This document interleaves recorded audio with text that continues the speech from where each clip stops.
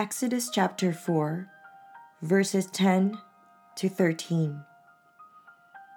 But Moses said to the Lord, "O my Lord, I am not eloquent, either in the past or since you have spoken to your servant, but I am slow of speech and of tongue." Then the Lord said to him, "Who has made man's mouth? Who makes him mute or deaf or seeing or blind?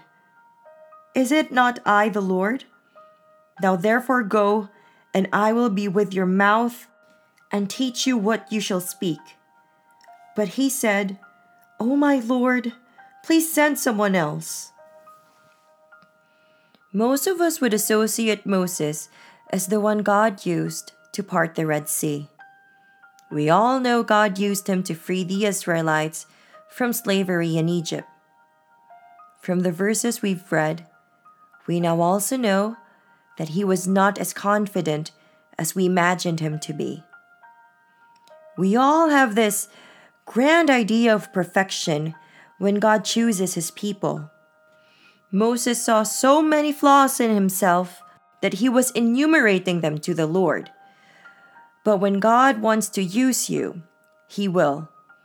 We can come up with so many excuses, just like Moses. But then again, when God wants to use you, he will. You do not need to be perfect to serve God. You do not need to be handsome, beautiful, nor eloquent with words.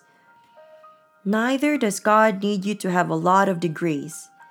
He sees you for who you truly are, and he loves you completely. He called you to serve him. No further requirements needed. Let's pray. Lord God, thank you for calling us to serve you.